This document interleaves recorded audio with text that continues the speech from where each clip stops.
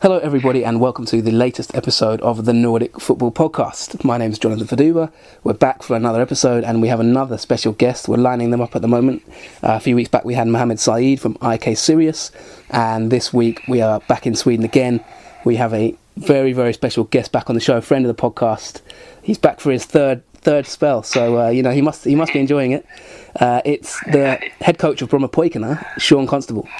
I'll give a bit of background. Sean's been on the show before. He was previously assistant coach at Sandefjord and also at Östersunds. And on previous episodes of the Nordic Football Podcast, he joined us to talk about those particular roles. And fast forward 1 year, and he is now a head coach in his own right at Bromma-Poikina, one of the biggest clubs in Sweden from a youth perspective, which we're going to talk about. Sean, very good to see you, my friend. How are things with you? Good, yeah, thanks, as always, thanks for having me on this. Nice introduction, by the way. Wow. But yeah, things are good, man. Yeah, good. Yeah, it's great to have you on the show again, and I think I think the Nordic Football Podcast has become almost like your career arc, really. You could listen to the archives, and it's like your whole career history. Yeah. The first, yeah, it is. the first time we had you on the show, you were at Sandefjord. And then obviously we got to know each other quite well, and then you moved to Östersunds, and we were in touch then. I think just after you left, and we were talking about maybe you potentially moving into a head coaching role in the future on the last show. I think it was about a year or so ago. And right. Lo and behold, you did get a head coaching role, and it couldn't be a better one really to start with, could it? Bromma-Poikina, a massive club in terms of a first role for sure in Sweden. How have you been since we last spoke? Topsy-turvy, there's no doubt about that. But I was fortunate enough to have to come over last year with Kjell Jörnevet, who kind of stepped in as an interim manager, so I came in as assistant just to help him out to see if we could keep Bromma-Poikina up in the Super 1, but unfortunately we just missed out by 1 point to get into the playoff situation. But it was while I was here, I was understood straight away that this is a club that I would like to be at. And when the opportunity, I put my name in the hat to become the head coach, then I was lucky enough to get an interview, and I must have done something right, so I ended up getting the job. So I was pretty happy about that. Yeah, you must have been. I have to say, it's when I think we've been in touch regularly, when we got the news, we were absolutely thrilled for you, really, because there couldn't be a better head coaching role, could it, for a first job? I don't think in Sweden. How have you found the transition from coaching to being a head coach in your own right? Obviously they moved down to the third tier, so it was kind of almost a clean slate for you, I imagine. But you've obviously had to adapt your own role. How's that been so far? How are you finding things in Stockholm? Yeah, I mean, I've got to admit now it's settled down a lot, but in the beginning it was weird, if I can say that. It was having conversations with my staff to, just even to talk about not taking the warm-up before the game. I mean, I've been doing that for 9 years, and even longer if you take going back to youth level. When I've been in Sandefjord and Östersund, it's like all of a sudden you have a head coach standing on the sideline watching the warm-up, and even those little details is kind of a bit strange. And so and understanding that it's good to, when you're doing the coaching sessions, is not always to be doing the coaching sessions, but to step away, allow, trust your staff, let the assistant and that do some of the session, or maybe sometimes even all of the session, and end up stepping away a little bit and watching more about what's happening and talking. Maybe they call it like the horse whispering, talking to players on the pitch about individual stuff, and then maybe taking the talk at the end about the collective. So it has been a little bit different, and it was a bit strange in the beginning, but then you kind of find your way, I suppose, and how you're going to behave, What were the kind of, let's take you back to the situation when you were obviously the assistant there and fighting to survive in the Superettan. When you finally went down, obviously it was quite a, I think Jönköping just sneaked in, didn't they? And it was like a final day kind of thing, a bit of disappointment there. Yeah, you declared you declared your interest in the head coaching role, right? Can you talk us through the process of how that came about, and the conversations you had to get the job, that kind of thing? Yeah, well, I think in the beginning beginning, they just expected me to go back to Norway because, you know, it was clear that I was just going to come in, help out Kjelle, because Kjelle had a job as well, you know, so he was helping because he's a, you know, Kjelle Jørnevet is a BP legend. He's on the Hall of Fame as that scored the most goals in the club. Yeah. He's now actually currently on the board, which is great for me. So you know, I think they expected me just to leave, but because I've been brought up in youth development, you know, BP was a club to me that was like, as soon as I walked in there, I kind of smelt it and thought, yeah, man, this is a great place for me to be at. Working with young players is what I've done, and I've worked enough now with senior players as well, older players. So I've got the experience on both levels.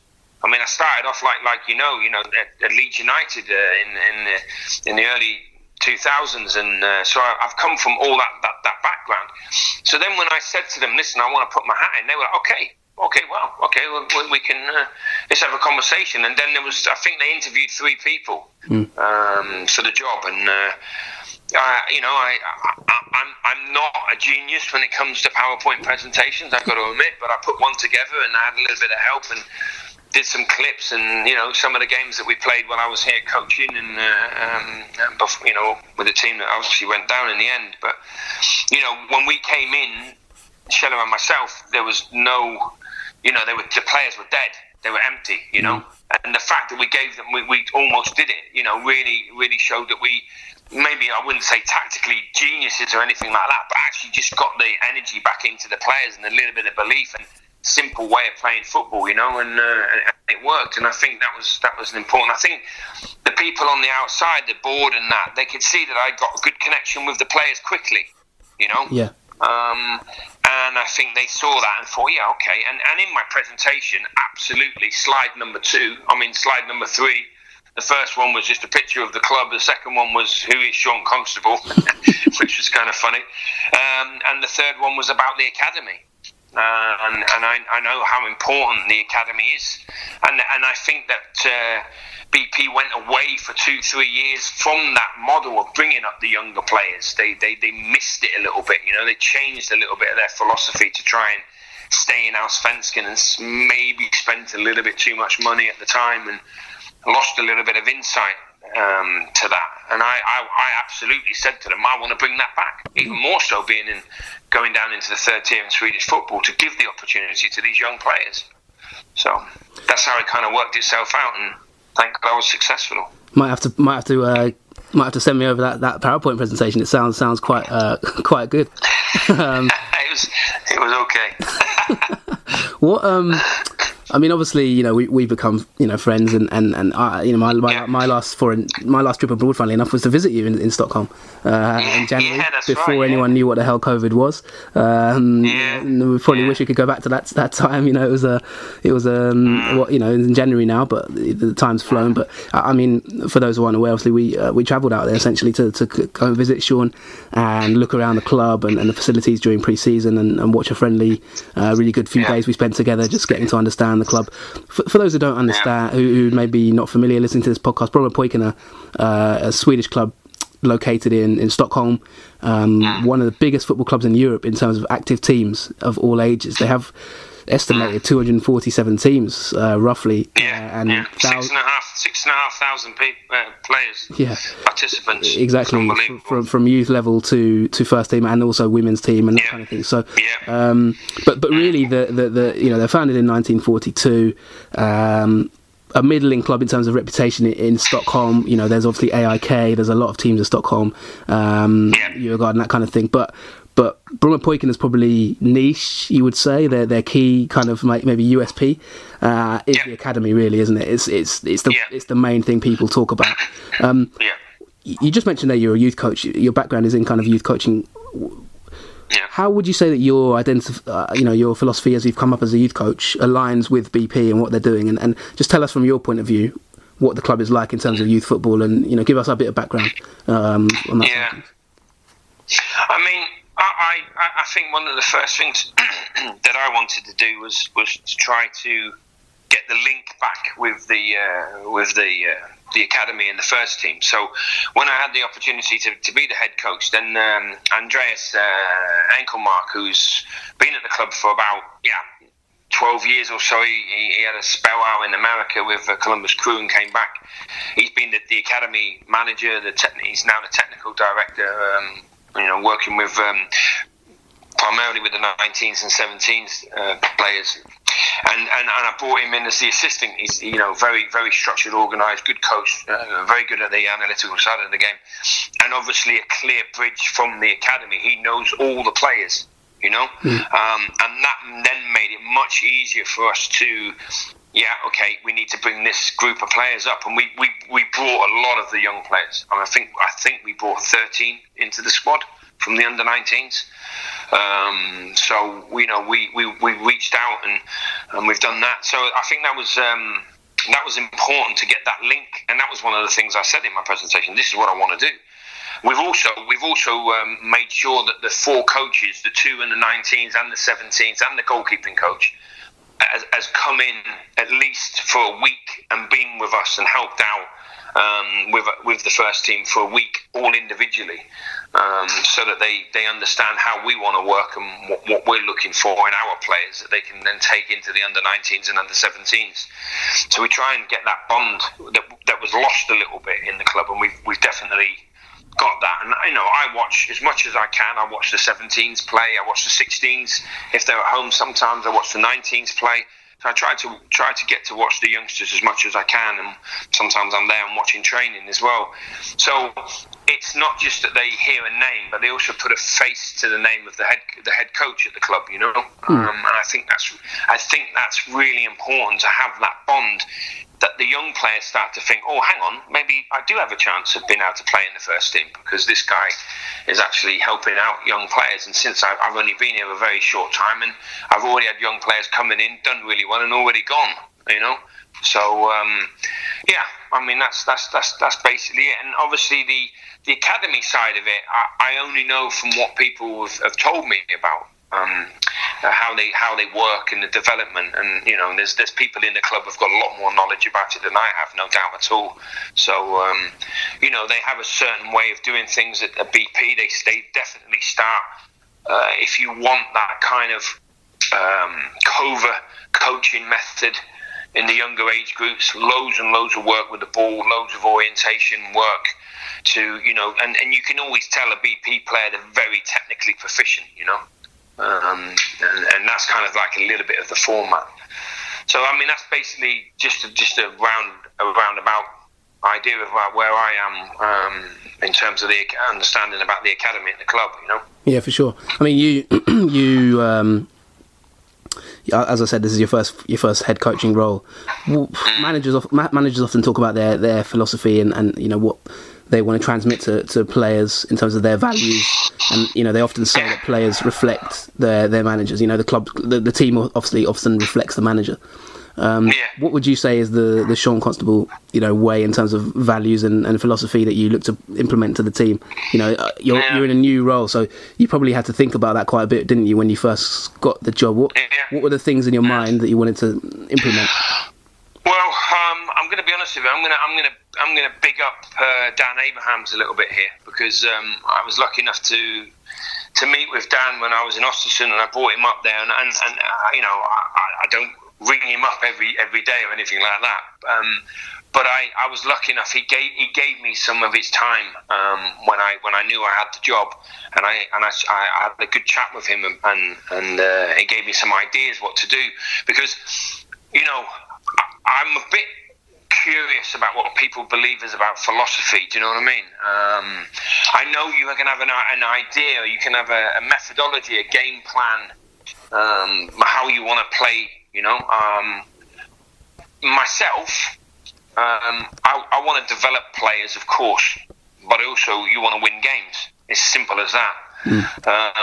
And one of the things that I did is I in terms of the football side of it, that's quite clear. I'm not scared about we're going to play out, we're going to build out from the back. If you see us play, we like to play football. Yeah. But I also understand that we play the game on Saturday on a grass pitch. We play on 4G. on a big 4G pitch as well that normally is well watered and the ball moves really quickly. And just quickly, just to interrupt you, sorry there, Sean. Dan Abrahams, for anyone who doesn't know, is a sports psychologist. By the way, he's quite renowned sports psychologist. So so you spoke to him and carry on. Sorry. And you know, inside of my philosophy, I'm quite happy to go a little bit longer. You know, if I have to, if I think that if it works for the team and the game plan, so I will mix it up. I'm not going to say I play the Barcelona way and that's the way that we play. I'm not going to. I like to mix my game up. If you say that's a philosophy, I don't know. Yeah. But when I spoke with Dan was talking about. Okay, that's one thing, Sean, and that's something that's no problem for you as a coach to be able to implement to your players. In this situation, I want us to play. In this, you're going to do this and do that. More about when you talk about value and behaviours, and that becomes interesting to me. So what I did is I sat down with the staff and all the players, and we put aside 2 hours. We had dinner, we had lunch together, we sat down and I said, okay, here's a clear slate. I'm not going to tell you what I want as a behaviour and a value or a value and a behaviour. We're gonna find it ourselves. So basically we came up with I think it was five values. And inside of each value we put in 3 to 5 behaviours. What do those behaviours mean to you? So it's not just about what is a value. So professionalism. We want to be professional in what we do. Okay, but what does that mean to you? What does that mean to you, Jonathan? What does that mean to Sean? What does it mean to somebody else? Do you know what I mean? Yeah. And we went through with, and we all agreed. We all agreed. We all agreed on it. This is, you know, when we finished it. Do we all agree with this? Are we going to work our socks off to try and follow it? And we did. And what I did is I then printed that out and I put it in the changing room, I put it in the gym, and I put it in our office. Because it's important that when you get down to values and behaviours, that side of it, it's important that the staff also do the same thing. Yeah. So it's no good telling players to turn up on time if coaches don't turn up on time. And I think if you put that all into a big melting pot, I think that's what it comes down to, because philosophy of playing is one thing, but it's also, I think it's all together. How are you going to play? What are your values and behaviours? And how is your relationship with the players, with your staff? Because I think that's where the fundamentals lie. So you can have an idea and a philosophy. I've met some amazing coaches that are much more technical than I am, technical, tactical, whatever. But maybe they don't have the same interaction with their players, and then they may struggle to put over their message, or they put it over, but the players maybe don't follow it all the way through because of what is that relationship. Yeah. So and if you go on. So the mental side of the game is what you probably focused on most to begin with, and setting those key values. Definitely, because the way that we play is the way that I want to play football is already the BP way. Yeah. That's why we were such a good fit together. My assistant coach comes up and said, "Listen, this is my methodology, Sean." We sat down and was like, "Okay, we're pretty much the same here. Yeah. Okay, we're going to play this way." So we play 4-3-3. We want to build out from the back. Yeah, we make sure that we invite pressure so we can play through the lines.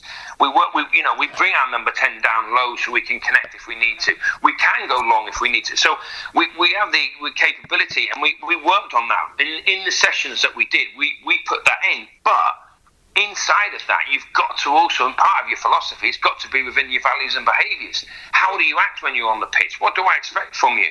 What does your teammate expect from you? Yeah. And I think that becomes, and when you do this as a group, and you all agree, do we all agree on this, guys? Yes, we do. Yeah, brilliant. Okay. Then that means responsibility, and responsibility is through the group, not me coming down and saying, "Hey guys, you need to do this. Hey guys, you need to be doing that. Why are you not?" It's not about me. If you can get the team and the group of players to self-govern each other, and they can start saying, "Actually, I had a go at that player because he wasn't on time." Then you've really worked things out. And I'm not saying that we've done that. I'm not saying it's perfect. But that's what you've aimed to do. That's what we've aimed to do, and we've been good at some things, and we can improve on others, and I include myself in that 100%. That's really interesting. Yeah, I mean, what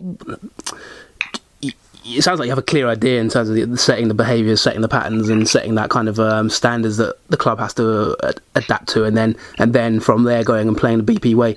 I mean, for those who are listening, well, maybe first question: what is the BP way that you just mentioned, and then maybe also, did you have any other coaches or you going to a first head coaching role? Who do you take? Is there other managers that you've looked at in your own coaching career, or just as a fan, even watching football in general and world football at the top level?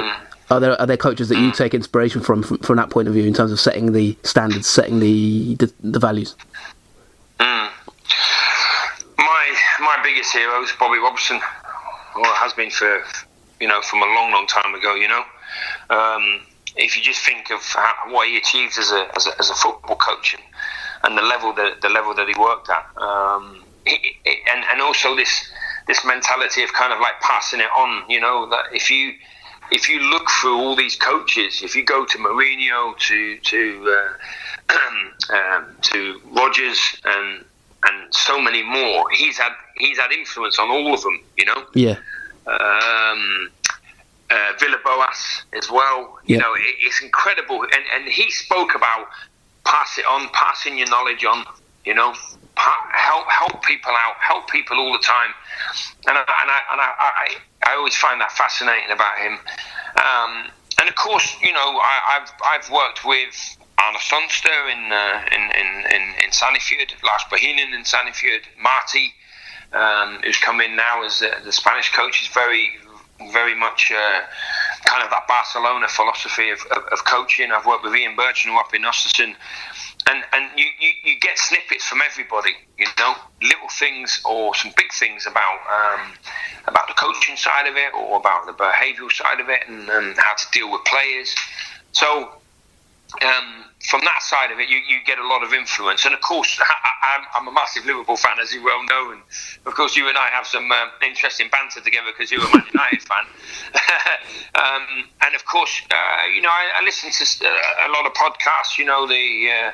The high performance one, I listened to that, and they talk about Pochettino having a real warmth about people, going and hugging everybody to feel their energy and stuff. And that's fascinating when you think about it, because these top coaches are not, obviously they know their football inside out, but there's a lot of people with a lot of knowledge, football coaches, but why do they succeed so well? Why are they so revered in so many ways? And it's a lot of it go back to Ferguson and stuff, Wenger. It's got to be how they interact with the people, how they make the players feel. Do they allow them to express themselves and to make mistakes, and to encourage them? Okay, you made a mistake. Let's go over it. We can talk about it. Let's look at the clips.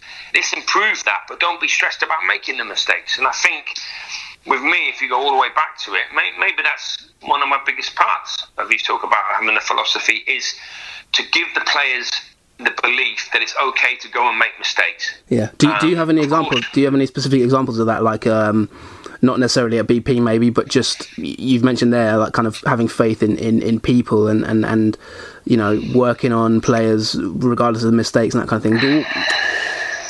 Because sometimes the game can be unforgiving, can't it? And you do get coaches who maybe just discard players at the first opportunity, and sometimes that's considered the ruthlessness is sometimes considered like the way you need to be. But you're suggesting that maybe that's not the way you need to be.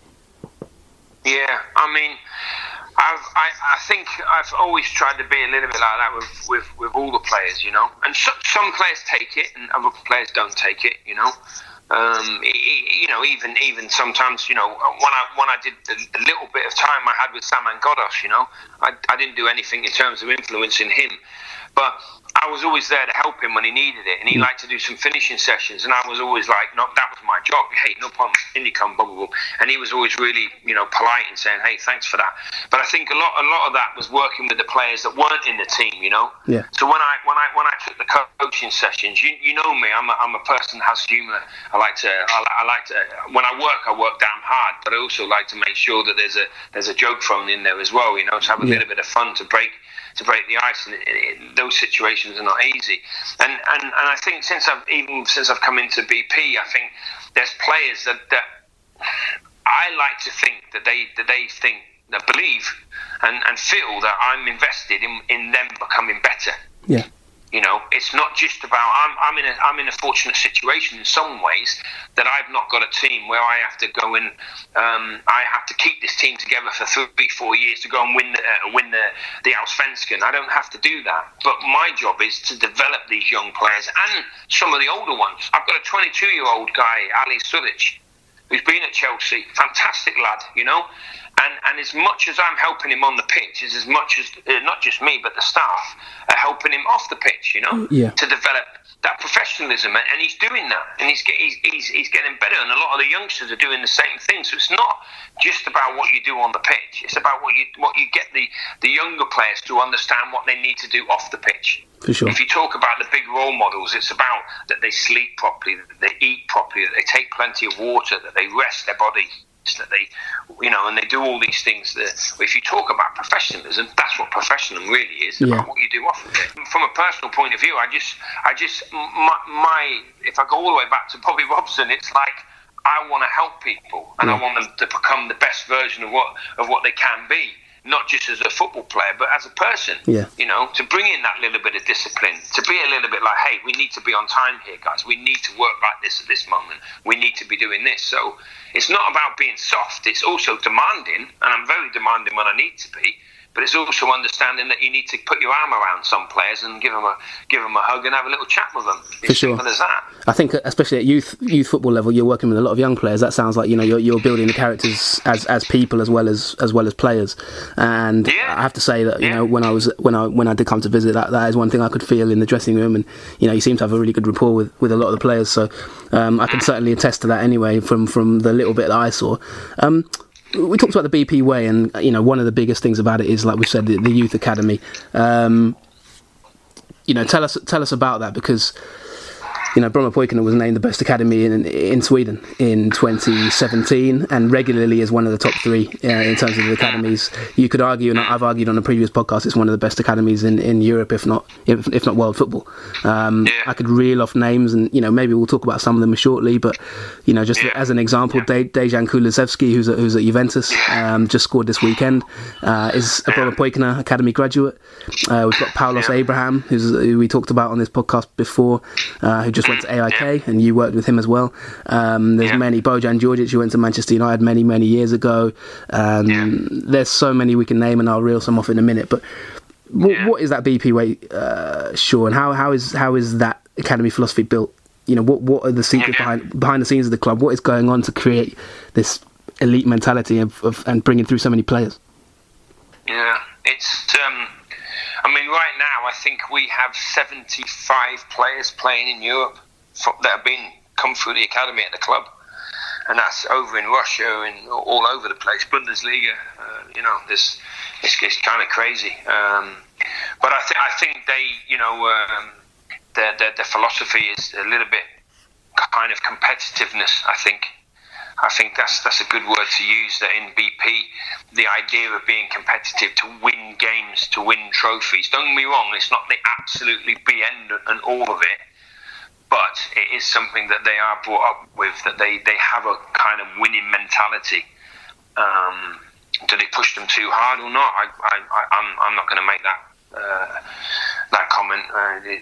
For me, obviously coming from England, it's a completely different philosophy over there, where of course they get pushed quite hard in the academies there, so it's normal. But I think they're brought up with a good, you know, in general, they're good football education, good manipulation of the ball, understanding of space, and you can see a lot of these players technically highly proficient.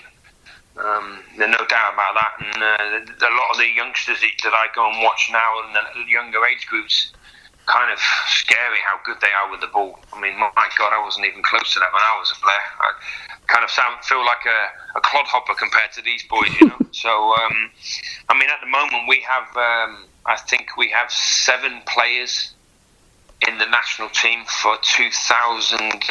Let me get that. 2005, the 2005 players are down. National team. We've got two players 2006. I mean, you know, there's some real stars in that group, and I think we've got as many players in that national team as Djurgården and Hammarby and AIK put together, you know. So it just shows you the level that's coming out at the moment, and the players that are being produced. And we just, like, I don't know if I'm digressing a little bit, but we won the championship, the national championship with the under-16s as well the other day when we beat Häcken at home.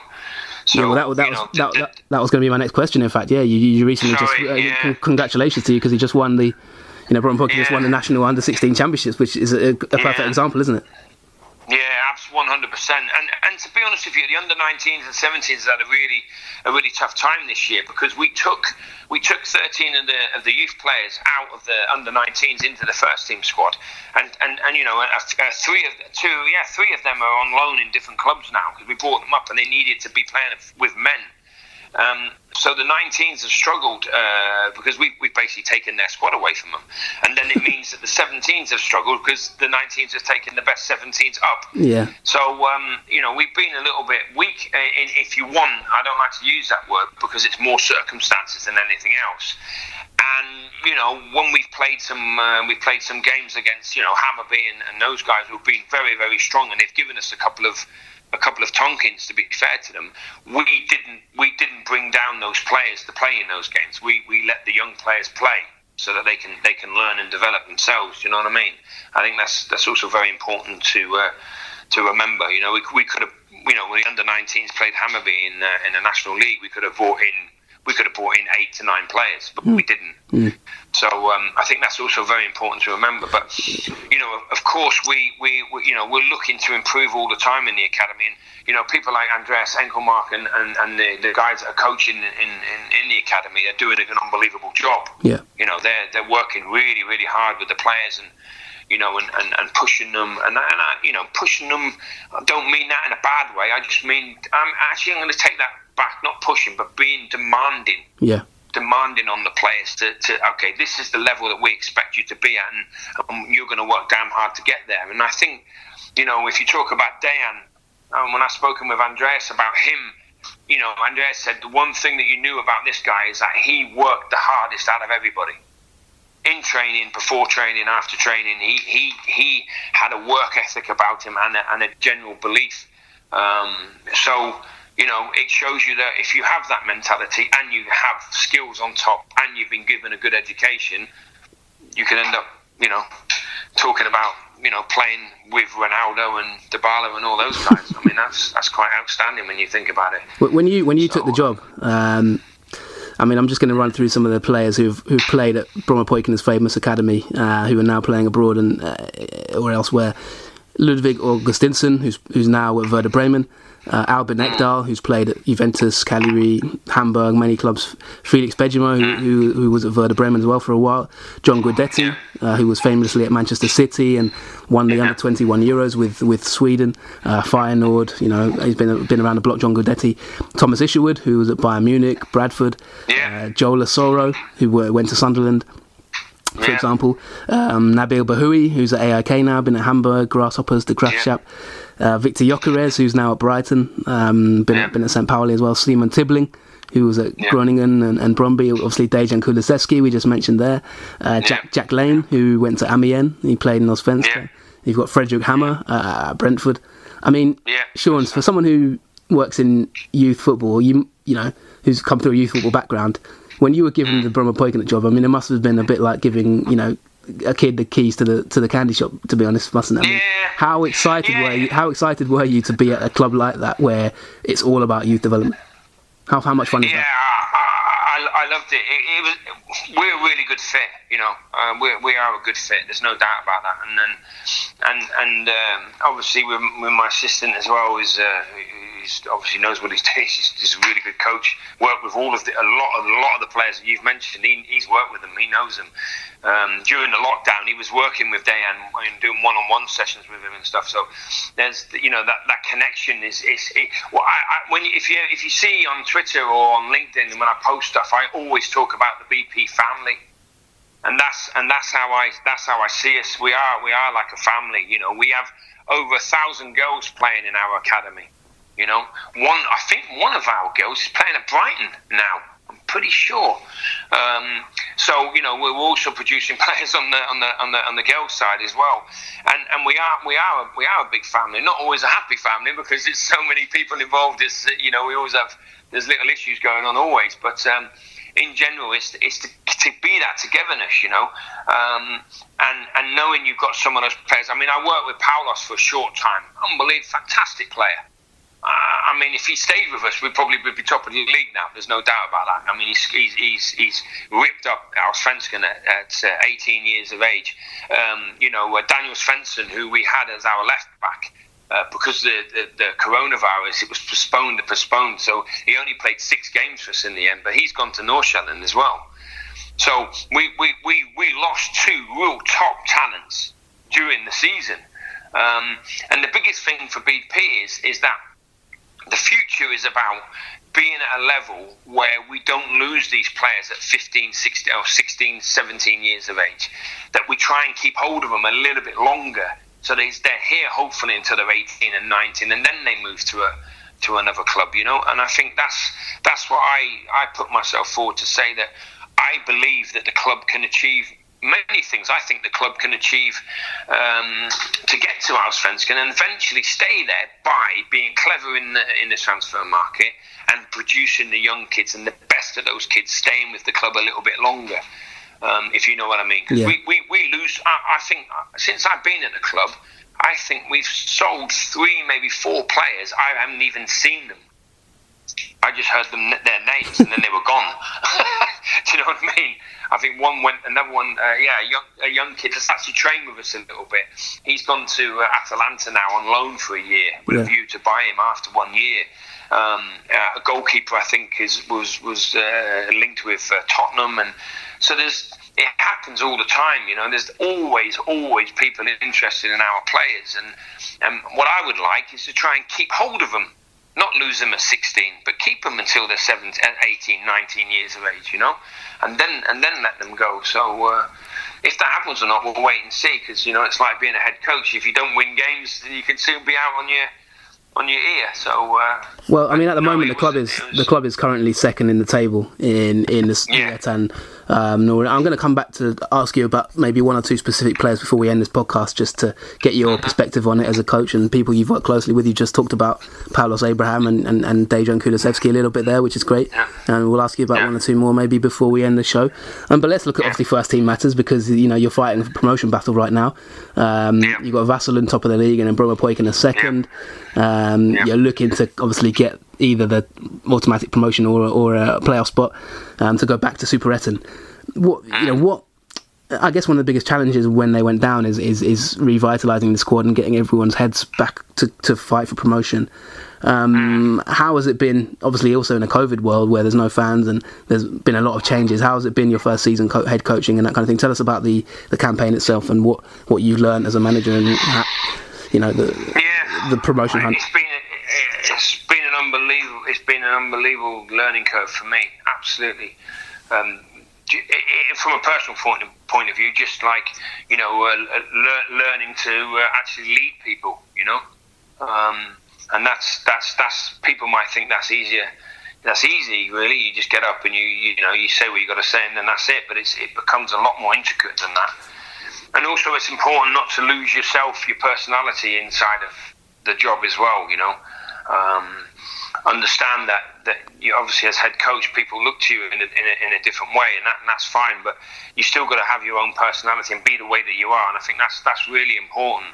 How do you keep your personality, or what is the challenge there? Tell us, elaborate. The challenge is for me not to tell too many jokes. That's my challenge. So But I like going in, talking with the players. It's something I've done for so long that it's obviously sometimes I know that I need to not go into the changing room and speak to the lads.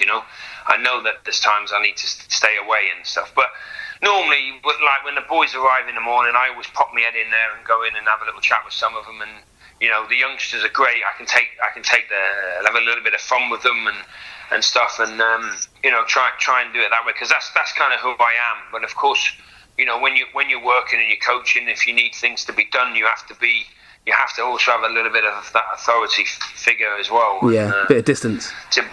No, I'm not into distance. That's not me. I'm never going to be like that. No social distancing going on where you are. I'm giving them hugs all the time. I'm just like, I just think, I think it's more. Yeah, of course. I think the players know that if I'm not happy, they know I'm not happy. You know, because I think it's a bit like I'm more positive in giving praise. I give praise a lot more. But obviously, if I'm then turn around and say, hey, that's not good enough, they understand it and they know that that's right. I'm not going to be shouting and all that English bluster and blah blah blah and all that kind of stuff. So absolutely not. But you still got to be who you are, and I am that kind of personality. I will have a little bit of a joke and stuff, but when we need to be serious, when we need to work, we work, and we work damn hard, and that's always been the way. So in terms of like having to lift the club back up again, it wasn't a problem because near enough 90% of those players left because we couldn't afford to keep them, and we had a lot of contracts were out, and we moved people on. And bringing up so many of the youngsters are just like, they're so giddy in the beginning, they were running around like nutters. And the older players that we brought players from Sirius, that came in, and they were shocked. They were genuinely shocked of the level of the young players, how good they were. Of course, they were naive in how they play, but the actual ability level that they had, and how the energy, and actually how they were in terms of their education, how good they were with understanding the game tactically. So it made it quite easy, and bringing up Andreas into the group, and obviously my other staff. We got a new goalkeeping coach that came in, Peter, who come in and is a really nice guy, and he's works brilliantly with the keepers. A good personality as well. When you got Palma and Payman, Palma's the fitness conditioning coach, and the physio have been there for quite a few years. The players really like them. They're very professional. They're really good at their jobs, and that environment was kind of quite easy to develop in terms of like, hey, we're together here, guys. This is us. Whatever happens, we win, lose, whatever happens, we're doing this all together, and we're going to stay like this until the end of the year. And we've, touch wood, we've pretty much achieved that. Yeah. Of course, there's a few players that are not in the squad, and if they were on this podcast now, they might say something completely different about me. So, how much pressure is there to get promoted? I mean, is it kind of is it mainly the club revolves around the philosophy of youth, or is there that kind of pressure to go up, and where's the natural position of Bromma Poikina supposed to be? Maybe is there rightful place in the Superettan? Yeah, absolutely. The natural place is top six of the of Super 1, and like I told you, to go up into Allsvenskan is not a problem as long as you don't decide to throw the kitchen sink at it and waste lots and lots of money. I think if the philosophy of the club is to say, hey, listen, we're not going to, like I said earlier in the pod, if you're not going to spend lots of money, you can survive up there, but that's a long way away. That's a 10-year plan. That's not a 2 or 3 or 5 year plan. That's a 10-year plan. It's a long one. Right now, the job is to get back into Super 1. It's a level where we need to be, and it will be much better for the development of the players. It means that there's a different pressure with being in Super 1 to make sure that you stay in Super 1, and that you can then drip in more of the youngsters and play them in games. And okay, of course, you want to win every single game, but if we play a youngster and makes a mistake and we don't win that game, it's not the end of the world. Yeah. Right now, the biggest problem we've got, the pressure for the players, is that playing youngsters and also needing results becomes a different type of pressure. Yeah, the balance. The balance, exactly. And some of our youngsters I think every single one of them have developed in many different ways as players, as young men, without a shadow of a doubt. And some of them have found it difficult because of that little bit of pressure. So we have to help the players deal with that kind of pressure, and we know that that's what football is all about. But some of these guys, I had some of that. I started one game, and I think my average age was 20, maybe 20 years of age. I think my average age was 20. Yeah. and my centre half was 36. So that gives you an idea of how young we were as a team. So you know, and they've done really, really well. They've performed, but you know, it's not easy to say, okay, we're going to go and win the league. When they won the league in 2017 with Mjellberg, who's now the head coach in Helsingborg, you know, they didn't have anywhere near as young a team as we have. Yeah. They had youngsters in the team. Jack Larner came up through those ranks at the time, and Gura, who's there, Gustafsson, who's the captain now, he was coming up. He was quite young that then. Do you know what I mean? Yeah. So we've actually done it with a lot more, having a lot more younger players in there. So of course there is a certain pressure because for the club financially to help even more, not just us, but also the ladies team and the academy and the ladies academy, is to get the opportunity to be in Super One. So that does bring pressure with it. Of course it does. Yeah, I can imagine. But the one thing I've tried to do with the players is to make them understand that they don't have pressure. I do. Yeah. Everything lands on my shoulders. Sure. So at the end of the day, if we don't succeed, it's my fault. It's my responsibility. Sure. Because at the end of the day, I pick the team. I make the decisions about that. Of course, I involve all my staff, and we talk about every detail always. But at the end of the day, the final decision always comes down to you, to the head coach. I mean, yeah, of course it does. Looking at the table, you've got the best defensive record in the league. You're currently 10 points behind Vassarland, but 1 point clear of the playoffs. So it's looking, you know, maybe you're in a battle for the promotion playoff. Maybe could catch Vassarland, but you know, come into the crunch time of the season now. What's your general overview of it? How do you see it? I mean, defensively, you've been pretty good. We're second in all four leagues. If you take Allsvenskan, Super One, and the two Division 1 leagues, we're second in that table for defensively. Yeah. And I would turn around and say that we've conceded too many goals in some of the situations we've been in, to be honest with you, but that's just me. Yeah. But no, it's you know, we knew, you know, to win a league is always really difficult no matter what level you play at. To win one game, to win a game of football is difficult. It takes a lot of work and effort. And then to win consecutive games, to give yourself an opportunity to win a league, is very, very difficult. There's no doubt about that. Yeah. Vassarland have had a couple of years to build that team, and they are strong. They've done really, really well this year. And they have done the one thing that we've lacked definitely. They've scored a lot more goals than us. And that's been a little bit of our problem. We create a lot of opportunities, but we haven't nailed those opportunities down enough, to be honest with you. But I still think we've done really well when we play a certain brand of football, and that's important for me as well. You know that when you play against us, we're going to keep the ball, and we're going to move the ball around, and we can play through the lines, and we look to find out pocket players, and we can go in behind you as well. We like to mix the game up. How long do you think it took you? How long do you think it took you to sort of feel happy with how your players approach the game? You know, obviously it probably takes a while to implement the way you want to play. How long do you think that took before you were sort of satisfied? Yeah, I've got to be honest with you, quite early, really, because the good thing about over in Sweden is that you have the Swedish Cup, and we were lucky enough to have 3 really, really good games. Even though those games ended up being completely different compared to the games that we've played, the majority of the games we played in the first division. And one of the biggest things for me is dealing with a team when you play, especially at home. Most teams come and sit deep against us. And I mean, you can watch Man City, you can watch Liverpool, Barcelona play against a low block. It is really, really difficult, and there's no doubt we've had some problems with that. But I think the team in general, the way that we settled down, having so many of the young players that all knew each other and knew how to play with each other, because they've been in the under-19s, the 17s together, you know.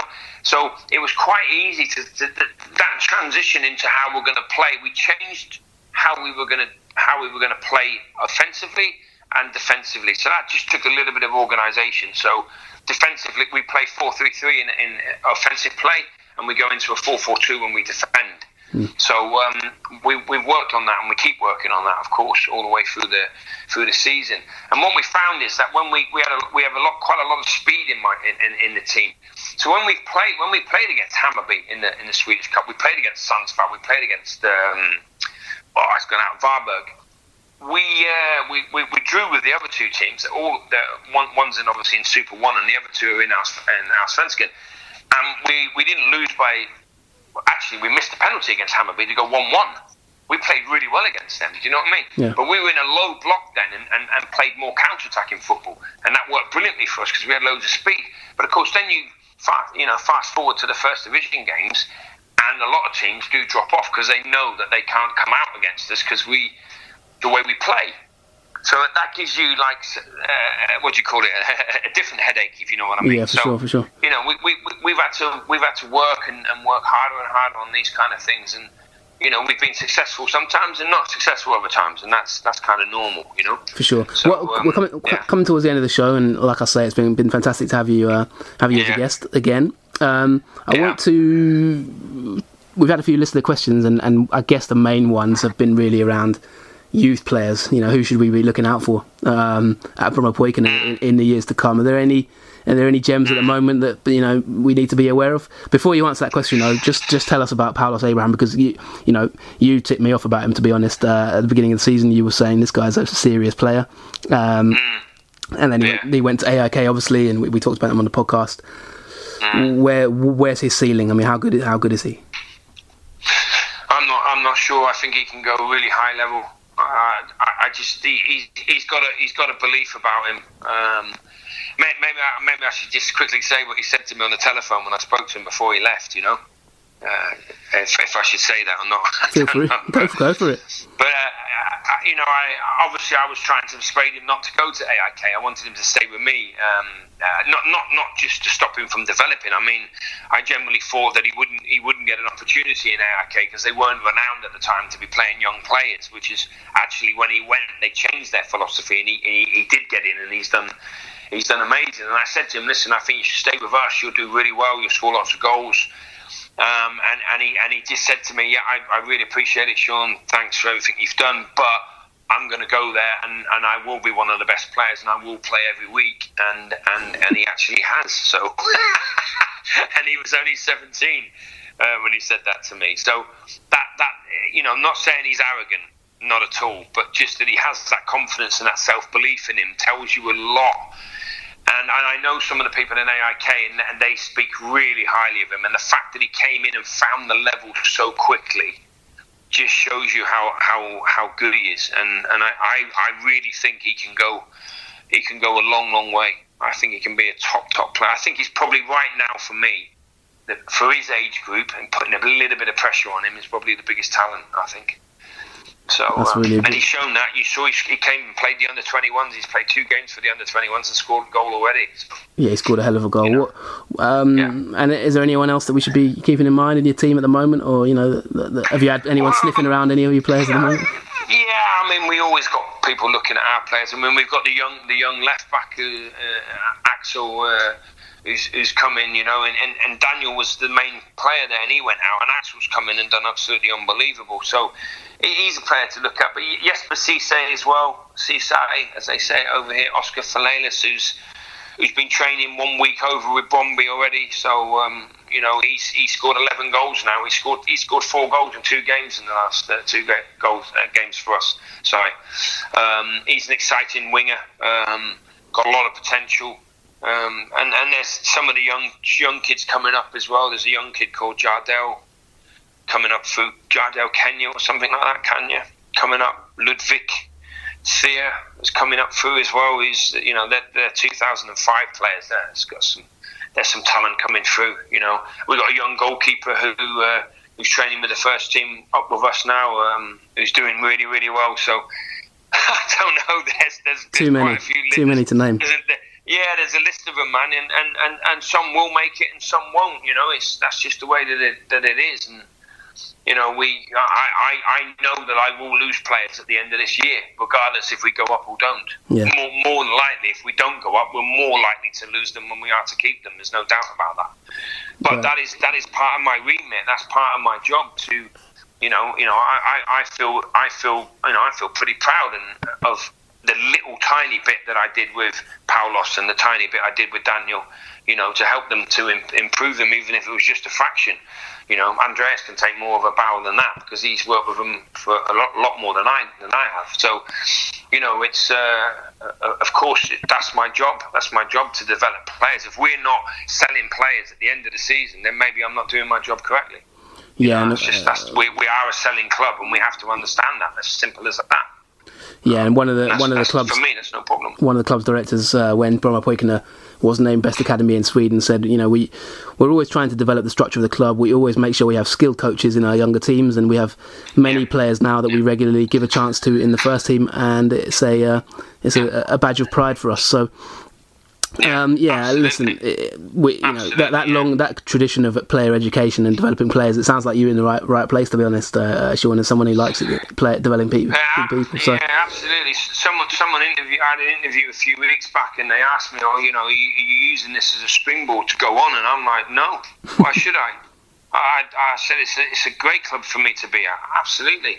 And would I want to be here for the next 4 or 5 years? If I get the opportunity, am I successful? Absolutely, no problem. Yeah. Because to be part of it and to develop not just part of the football team, but to be part of developing the club. We've got a new board in now. We've got some good, some good ideas and plans and how we can structure ourselves and be more efficient in what we do.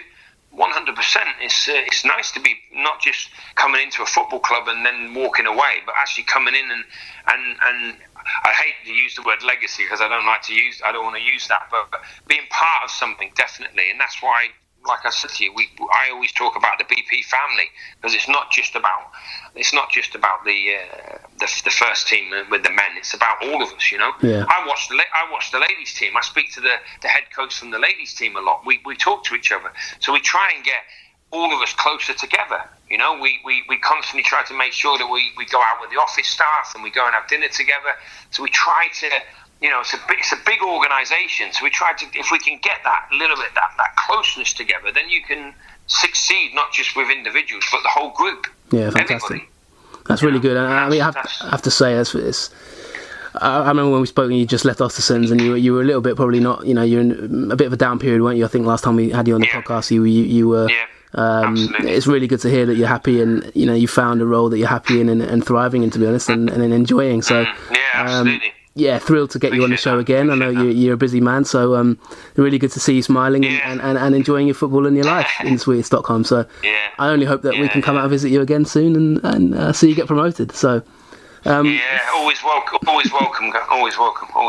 Yeah, cheers. So that's going to be it for this week's show. I'm going to wrap it up now. But thanks. I hope I haven't spoke too much. What I'm like. I get a bit carried away.